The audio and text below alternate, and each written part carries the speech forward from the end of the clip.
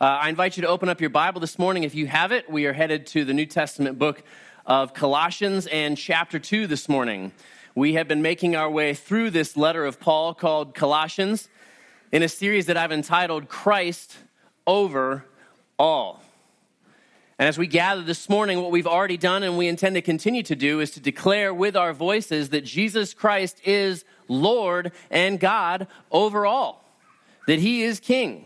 And this passage reminds us of that reality, but we know that there are many other voices, aren't there? There are many voices in this world. We have to discern what we listen to. I was sharing with a young pastor friend a few weeks ago, and I was just encouraging him. There goes a quarter rolling all the way across the floor. That's nice. It's still going. I could pretend like it's not, but I'm just going to. All right. Very nice. All right, let's just put the quarter away, sweetie. Anyway. I was talking with a pastor friend who just got ordained, and I said to him, listen, there will be voices that will say, man, pastor, great job preaching, and then there will be other voices that will condemn you for speaking words of truth. And what I encouraged him was don't listen to either voice all that much. Listen to the voice of God. Listen to the word of God. And so that's what we're going to do again here this morning.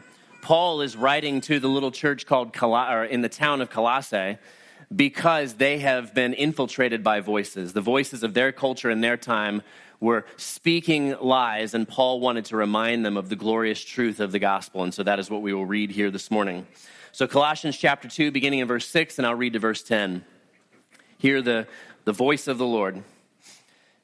Therefore, as you received Christ Jesus the Lord, so walk in him, rooted and built up in him, and established in the faith just as you were taught, abounding in thanksgiving.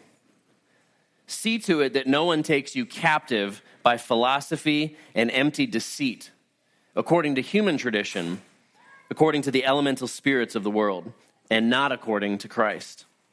For in him the fullness of deity dwells bodily, and you have been filled in him, who is the head of all rule and authority.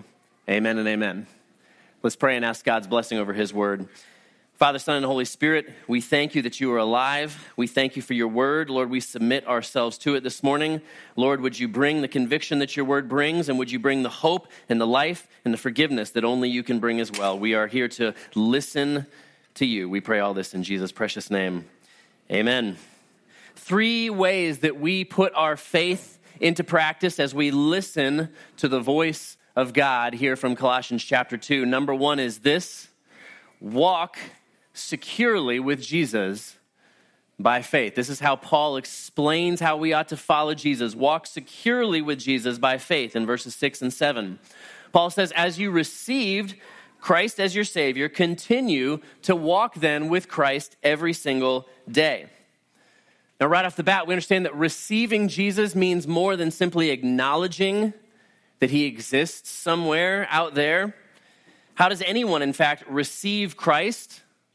Well, we know that salvation is by God's grace alone, through faith in him alone. And so he's saying walk in a way that you are daily placing your faith, placing your trust in Jesus and his grace for sinners like me and you. And simultaneously walking with Jesus in a way that we are daily submitting and surrendering to him, saying, Jesus, you are Lord. I want to follow you. You're in charge now. You have, as the Bible says here, all authority in my life. But Colossians and Paul here takes a little bit deeper. He says that if you want to understand what real faith is in Jesus, he gives us 3 descriptive words. He says it's rooted, it's built up, and it's established.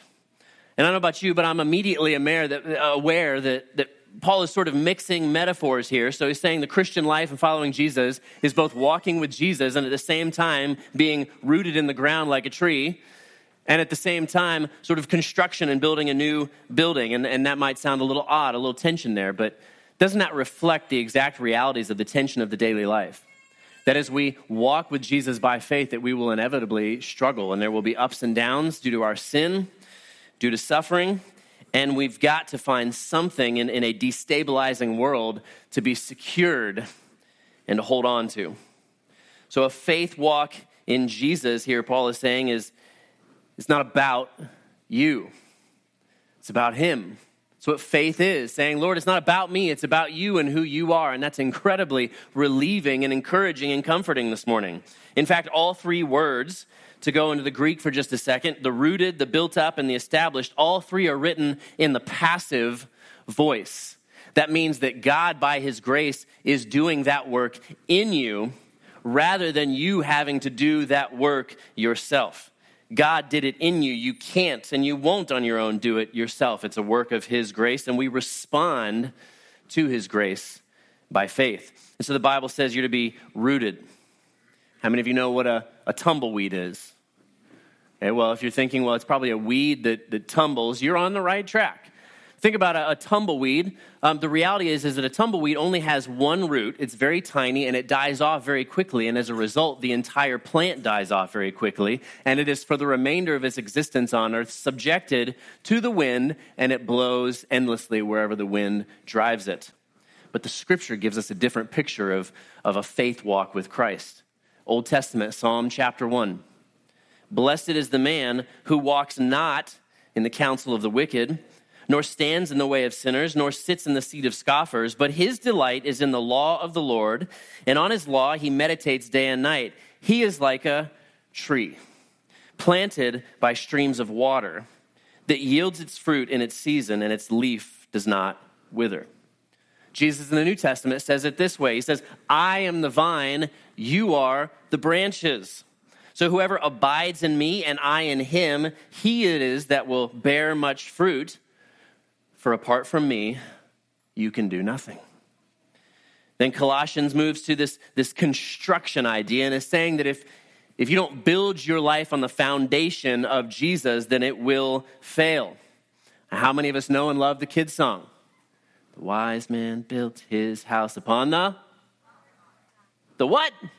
The rock. The wise man built his house upon the rock. Do you know who wrote that song? Jesus wrote that song. That's right. Matthew chapter 7, verse 24. Jesus says, therefore, everyone who hears these words of mine and puts them into practice is like a wise man who built his house on the rock.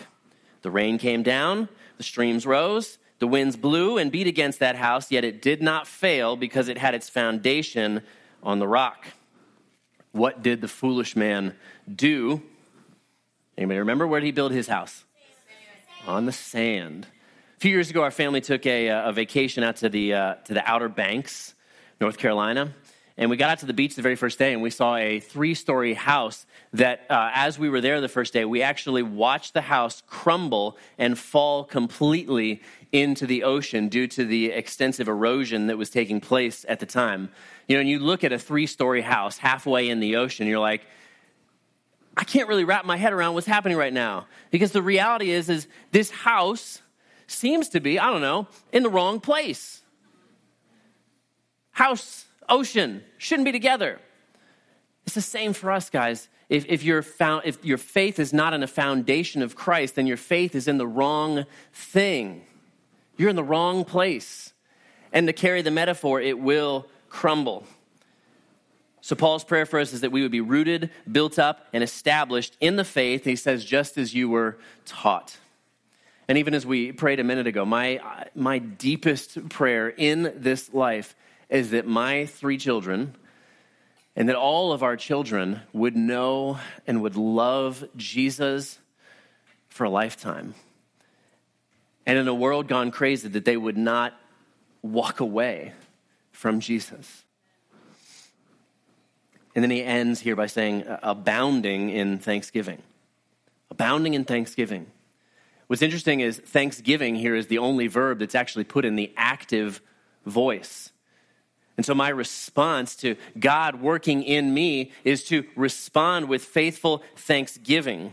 That God in his grace is rooting, building, establishing, and my only contribution, not earning my salvation, not impressing God, not doing enough good things. My contribution is thankfulness, faithful thankfulness. Thank you, Jesus, for what you've done for me. How do we combat fear and anxiety that inevitably fills our hearts at times? Well, the Bible here would suggest that it begins with thankfulness, not to the universe, not to the trees, thankfulness to the God of the universe. Paul's saying our thankfulness for God's grace today should mirror, in fact, our amazement and our excitement from that very first moment when we first gave our lives to Jesus. See, we never, ever outgrow the simple, beautiful, good news, the gospel of Jesus Christ. There is no, I'm past that. I've advanced past the gospel. No. We daily come back to the reality of God's grace to us, and we simply grow deeper roots in that gospel, and we bear fruit out of that gospel. So Paul says, walk securely with Jesus by faith. But number 2, he says this, don't be taken captive by worldly deceit. This is verse 8. Paul says, resist because this danger is real. That we can be taken captive by the lies of this world when we will inevitably become captivated by things that the world will tell us, by the voices that are in fact contrary to the voice of Christ. And so he says, don't become enslaved by old lies that you've already been set free from. It breaks my heart. Someone who's younger or older who talked like they were a Christian, had the outward marks, acted like a Christian, and then they hear another voice and they get sweet talked away and they wander away from the truth and inevitably find themselves living out destruction. The world here, the Bible says, speaks empty and hollow deceit. Dr. Donald Barnhouse was the pastor of 10th Presbyterian Church in Philadelphia. He told a story of when he was a teenager back in the 1920s. And what he would do with a couple of his friends, they would go out to the middle of the city in Philadelphia, and they would just pick a spot, and they would begin pointing up into the sky and just staring up there longingly and wait to see what would happen. And inevitably what would happen is a small crowd would start to gather, and they would start to look and go, well, what's he looking at? What's he pointing at? And then they would actually start to disagree with one another about what he was in fact pointing at and looking at, and they would begin to actually make up things in the sky that weren't really there. And then Dr. Barnhouse would step back and walk away and watch as the crowd just increased. And the debate and the discussion and the things that were suddenly in the sky increased. But the truth was there was nothing there. There's never anything there. It's the same dialogue that takes place when the serpent comes up and begins talking with Eve. And the serpent has more empty statements, doesn't he? He basically suggests to Eve, your life cannot possibly be happy if it's just you and God. God can't do what he's promised to do. I have a better idea for you, Eve. In the New Testament, 2 Corinthians 11:4 says that Satan masquerades as an angel of light, meaning he sounds just enough like the voice of God and the voice of truth. He looks just interesting enough and the promises sound just attractive enough that people will listen to his lies. But it's not real. The Bible says don't listen to human traditions and the elemental spirits, meaning the basic principles or even the demonic spiritual powers, the false gospels of this life. David Garland in the NIV commentary says that the elemental spirits are those things that belong to the domain of flesh, sin, and death, where demonic powers still wield their influence. Now, for the Colossians back in the day, it was probably the false religion of Gnosticism that showed up in that exact same era. And it was probably the first sort of quasi-Christian cult that's actually identified in the scriptures, and they are referred to as the Judaizers. The Gnostics in the Colossians day claimed that they had like a wiser, deeper knowledge than Christians. They're like, if you want to know the real spiritual stuff, you got to go deeper with us. It was very arrogant. It was very presumptuous, and it promised something that it couldn't deliver. But Christians were going, oh, there must be more beyond Jesus, more beyond the scripture. Gnostics taught that you had to work your way up through a series of lesser gods called emanations. They said Jesus was one of these lesser gods or emanations, and if you do enough right things, then you can work your way up to that one ultimate real God. The Judaizers had a different spin, and they basically said all of the Old Testament laws, especially those ceremonial laws and those dietary laws, and a few extra laws and rules that they made up. So you've got to fulfill all these things if you want to work your way up to God. It was a heart of legalism. Thankfully, we have no issues like that today. Today, it can be things like what's often referred to as Old Testament Hebrew roots. You better observe the Sabbath on Saturday and don't eat this or don't eat that, and you better celebrate all the Jewish festivals, and it misses Jesus entirely. And you will find yourself following Jesus less and less and walking a path towards death more and more. In other places, the voice will be the voice of health and wealth, prosperity gospel. You name it, you claim it. If you do enough right things, if you sow your faith seed, send your money to this television preacher, that television preacher, then God's ultimate goal for your life is that you would have a lot of money. And so just chase that, and there is nothing but death there. Then there's a social gospel, or so it's called. I remember I was a year out of college, and a college buddy said to me, you know, I've been listening to some new people, and what they've been telling me is maybe the Bible, maybe the gospel, maybe God is not so much about saving people from their sins in heaven. Maybe it's really just about doing a lot of nice things and a lot of just things here on earth. That's a dark trail, and it leads away from Jesus. We know that there are cults and false religions of various times. We don't have time to plumb the depths of Islam and Hinduism and Buddhism and Mormons and Jehovah's Witnesses and Scientology. But every religion in the world begins with this: what must I do in order to earn the favor of God? What must I do? Christianity is the only religion that begins with the reality of what Jesus Christ has already done. What Jesus has done, he has already accomplished for me what I needed to do in order to satisfy the issue of my sin before a holy and righteous God. It's not what must I do, it's what Jesus has already done, and that distinguishes us from every other belief system on the planet. As some of you know, I'm learning Spanish, and I have broken Spanish. I was having a conversation with a young guy from Nicaragua 2 weeks ago. He found out I was a pastor, and he said, "Oh, are you with the Mormones? Are you a Mormon?" I don't know why he made that connection, but that was his first question, and I said, "No, I'm not." He said, "Oh, are you a Jehovah's Witness, or are you a Catholic?" And to both, I said, "No." And the conversation was sort of going in an interesting direction. I thought, well, hold on. And again, I'm trying to think of the Spanish words that I had, verses that I'd memorized in Spanish to be able to explain this. So in my broken Spanish, I was able to say to him, listen, here's what it all boils down to. There's 2 questions that you've got to ask. 2 questions. And the answer to these change everything. The first question is this. Ask it to anybody you want. Who is Jesus? Who is Jesus? The only right answer is he's God. If you want to be real technical, you can even explain that he's fully God and he's fully man. But the answer better be he is God. And the second question is this: how do I get to heaven?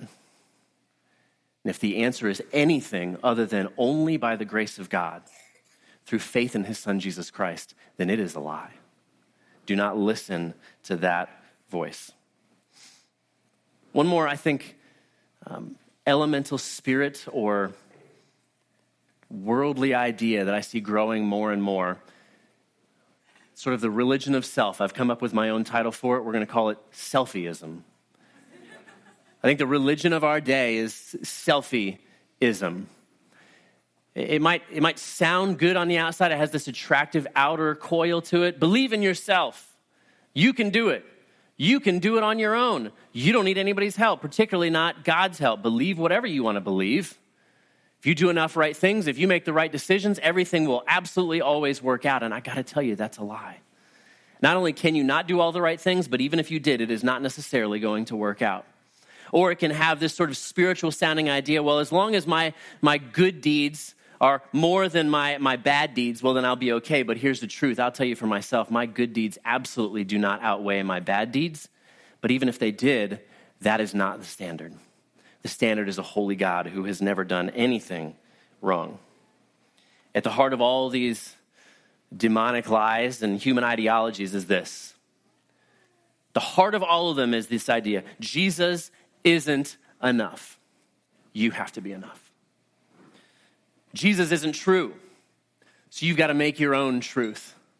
Jesus can't save, so you've got to save yourself. Or Jesus isn't Lord, you're Lord. do not be taken captive by those voices. Because third and finally, we have something so much better. The Bible says this in verses 9 and 10.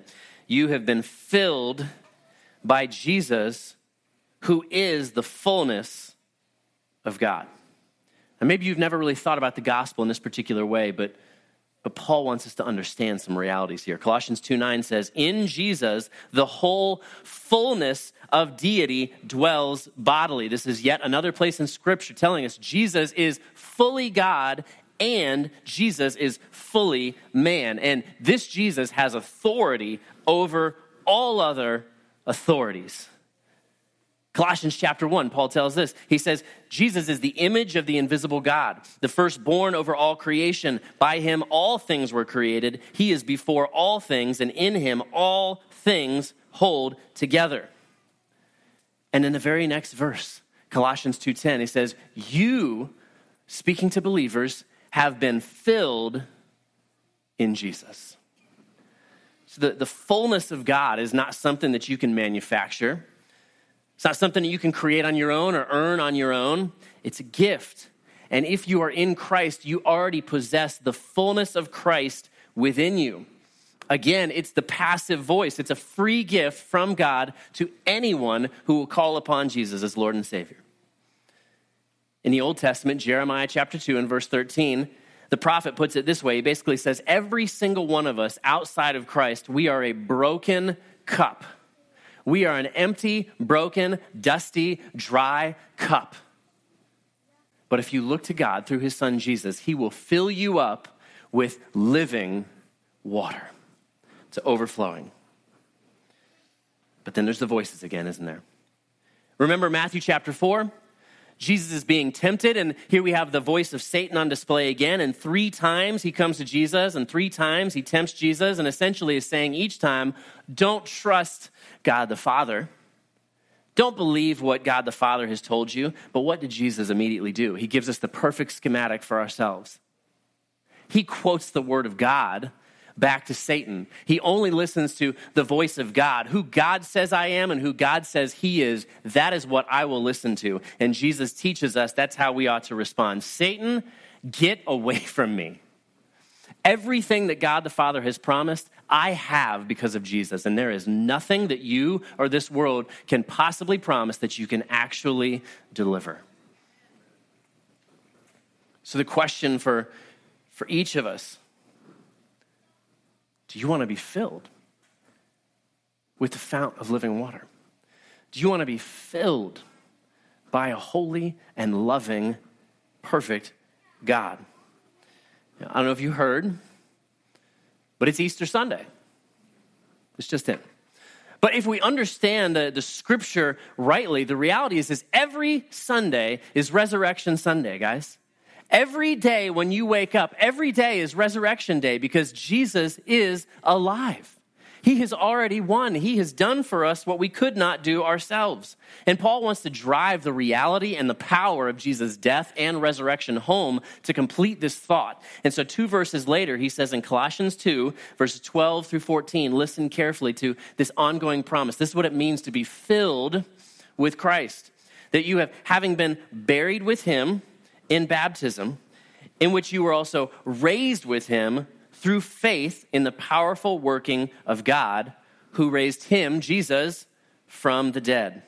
And you who were dead in your trespasses and the uncircumcision of your flesh, God made alive together with him, having forgiven us all our trespasses by canceling the record of debt that stood against us with its legal demands. This he set aside, nailing it to the cross. See, when you receive Jesus as Lord and Savior, you are first buried with him. Your sin dies with you, and you are now dead to sin. You are separated from sin, and sin no longer has control over you. Even as Jesus died, he has paid for your sin so that you don't have to pay that penalty. And then when you receive Jesus as Lord and Savior, you are forgiven of the debt of sin that you and I owe. How does he do that? See, Jesus did what we could never do. Jesus came to this earth willingly and lived a perfect life. Never sinned. and then willingly went to a cross, the cross that you and I should have been hanging on. He suffered willingly when you and I should have suffered, and he died willingly when you and I should have died instead. He died in your place. It's a free gift. You can't earn it. Don't worry, you don't deserve it, but he has offered it freely to you. So come with your nothing and receive his everything. Come with your guilt and receive his forgiveness. Come with your shame and receive a new identity in Jesus. Because when you receive Jesus as Lord and Savior, you not only die with him on that cross, you rise with him when he rose. In Jesus is new life. Only in Christianity do we hear such a flagrant, wild, flamboyant claim that somebody came back from the dead. But we make that claim because it's true. The disciples were there. The Bible says 500 or more believers saw the risen Jesus walking around alive, and for 40 days, he demonstrated the reality of his resurrection power, and then he ascended to heaven, and one day he will come back bodily to take us home. See, when you receive Jesus as Lord and Savior, you not only die with him on that cross, and you not only rise with him eternally, you experience his victory over sin and Satan and evil and death with him. You and I didn't win, he won. But we experience all of the blessings, all of the benefits that Jesus has already won. Christ is over all. Jesus has triumphed over all things. Every lie, every attack, every sin, every sorrow, every tear, every false authority, every claim, every evil spirit, every person who has ever been or ever will be on this planet, every hostility, every doubt, Jesus is Lord over all those things. He has conquered all of that wickedness, and he reigns supreme, and he has invited you to come and experience new life in him. So seeker, you come this morning, maybe you've been in church your entire life. Maybe this is the first time you've darkened the doors of church, and it's a cafeteria. The God of the universe says, I already know the worst things that you've already done, and I still have made a way for you to be forgiven, a way for you to have new life, a way for you to have eternal life. I love you. God himself, through his son Jesus and the power of the Holy Spirit, invites you. Come to him. Cry out to him. Repent and turn from your sin. Make him Lord of your life. Say, Lord Jesus, forgive me of my sin. I want to experience this new life. And believer, here Paul encourages all of us, not just the Colossians a couple thousand years ago, but us right now today. Walk with Jesus securely, putting your faith in him each day. Tune out the false voices of this world, and they are many and they are attractive, but they only lead to death. And listen to the voice of truth. And remember that by God's grace, you have been filled with Jesus. You have been given new life. You couldn't earn it. You don't deserve it. He's already done it for you. Live in that freedom. Amen. Let's pray together to a good and loving God. Oh, Lord Jesus, Father, Son, and Holy Spirit, we are grateful for the voice of truth. We are grateful that you sent your one and only Son, Jesus, to do for us what we could not and would not ever do ourselves. We're grateful that you have brought salvation, Lord, that you speak a word of grace and a word of truth. Father, we recognize that in so many ways we have wandered, like Adam and Eve at the very beginning. We have wandered away from your voice and we have listened to other voices. And Lord, they were tempting. They seemed attractive at the time. They promised big things, and when we followed them, they led to death. Father, forgive us for the ways that we have rebelled against you. Forgive us for the ways that we have not trusted your promises and have thought, I know better than you. Thank you that you offer forgiveness. Thank you that you are a God of second and third and 10th and 20th chances. Thank you that you are a God who gives and offers new life. Thank you that we don't gather here to have a funeral, We don't gather here to have a memorial service to remember some cool things that a guy said a long time ago. We gather to worship and declare with our voices and our hearts and our lives that Jesus is alive. You are Lord. You are Christ over all. And so we submit ourselves afresh to you. We say, Lord Jesus, whatever you want, that's what I want. Whatever you say, that's what I will listen to. Wherever you want me to go, that is where I will go. Whoever you want me to share this same good news of hope and life and salvation and freedom, I will share it with them. Lord Jesus, spread your love around this city, around this state, around this nation, and throughout this world. Lord, use us to be a part of that. Father, for those who are hearing the voice of truth for the first time, Lord, I pray that you would move in their hearts, that they would be willing to admit, Lord Jesus, I'm a sinner. I know what I've done is wrong. I've sinned against you. That they would cry out for forgiveness. Forgive me, Jesus. Forgive me, Lord. That they would turn from their sin and turn to you. They would say, Lord Jesus, I want you to be Lord of my life. Father, thank you that your answer is always yes. And to that we say amen. In Jesus' name we pray, amen.